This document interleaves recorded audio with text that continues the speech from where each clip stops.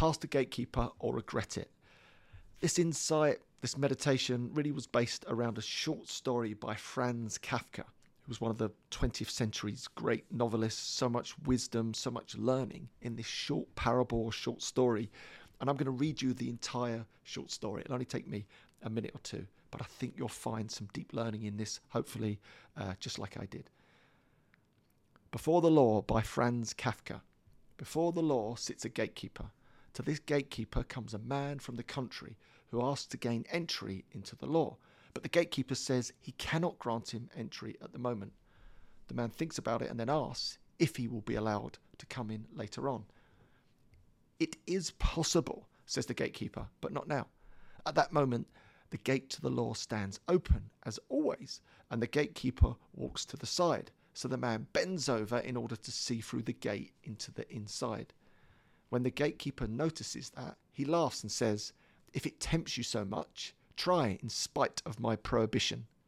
But take note, I am powerful, and I am only the most lowly gatekeeper. But from room to room stand gatekeepers, each more powerful than the other. I can't endure even one glimpse of the third." The man from the country has not expected such difficulties. The law should always be accessible for everyone, he thinks.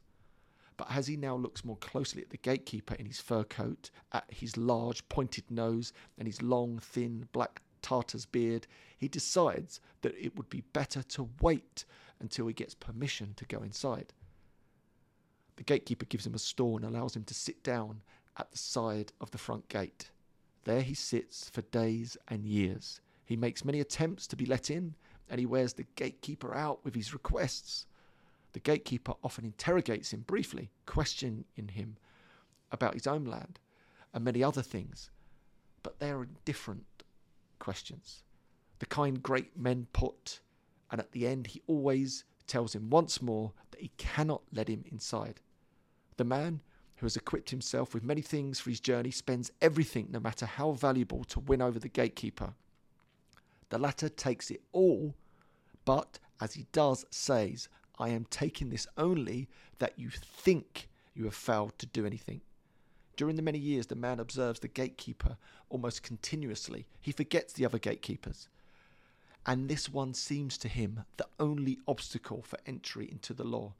He curses unlucky circumstances in the first years, faultlessly and out loud. Later, as he grows old, he still mumbles to himself. He becomes childish, and since in the long years studying the gatekeeper, he has come to know the fleas in his fur collar. He even asks the fleas to help him persuade the gatekeeper.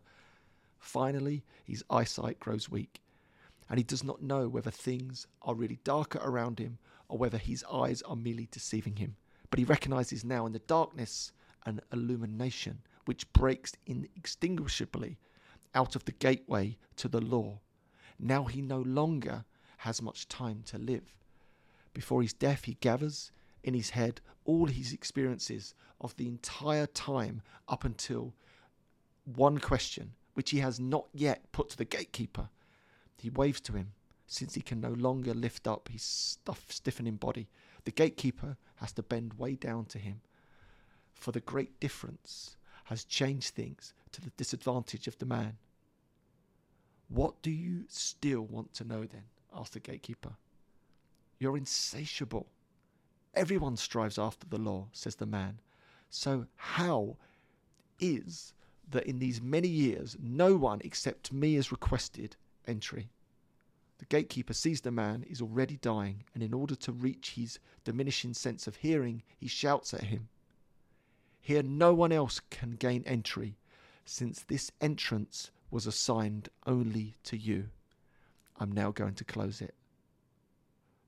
The end. Isn't that powerful? That really speaks to me at the soul level, at a deep level. And why? It's what I reflected. The man wants to be handed the law on a plate. It's like all these obstacles we face in our life. He's posturing to be let in, but deep down does not have the spirit to make the move, to risk failure and open himself up to the bigger, meaner gatekeepers. So he sits and waits, hoping for someone or something to gift him entry. Think about that. How many times in our life have we waited for someone else to open the door for us when really we have to charge through it. All his attention is focused on the first challenge. He can no longer see the wood for the trees. He waits when in truth, these obstacles in life are meant just for us, no one else. No one invites us in. There's never a perfect moment. They are our gatekeepers. And we have to take action even when it scares us, or we'll never know what's on the other side. My personal big gatekeeper was alcohol. For years, I waited outside, waiting to be welcomed in. And this is true, I even wished for one of those soft rock bottoms that didn't really hurt too much, didn't really upset too many people, but forced me to take action past that first gatekeeper. I didn't have the courage to take action. Then after years of waiting, unlike the man, I forced my way past the gatekeeper and found my courage on the other side. Once inside, I found another bigger, scarier gatekeeper. I wanted to leave the world a broken, but everyone thought it impossible. No one gets past the gatekeeper with the golden handcuffs. Until I did. The great insight is that your challenges are unique to you. But in taking action in the face of fear, you grow stronger and more resilient, which builds the momentum to get past the next gatekeeper. One last thing. The gatekeepers are never ending. Or as Ryan Holiday says, behind the mountains are more mountains. Happiness is found trying to climb them. Hope you enjoyed today's meditation. I'll see you tomorrow.